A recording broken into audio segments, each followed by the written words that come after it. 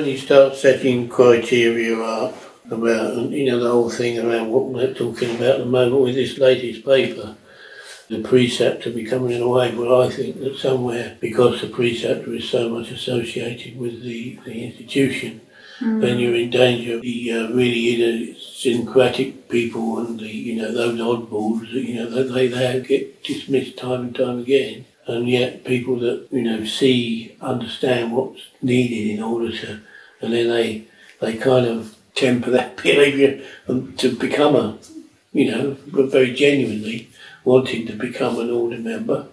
But I'm a bit wary of all that stuff, really. I heard a story the other day about a man going to a tailor and he gives him this coat and the man that's putting it on, he's going to buy it. He noticed that the vest and the coat was still showing. When the tailor said, well, if you just pull that down, that'd be all right. and he pulls that down, the lapel comes up. He said, well, you should just hold it just...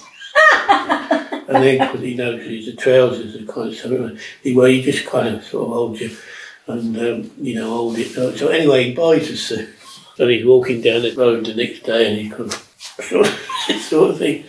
And there's two people playing checkers and one of them says, God, look at that poor sod, poor cripple. And the other one said, yeah, but what a fantastic suit. And I think that's really relevant for the order somewhere, Do we see beyond the actual suit to the actual, what's actually happening there, or do we see the cripple?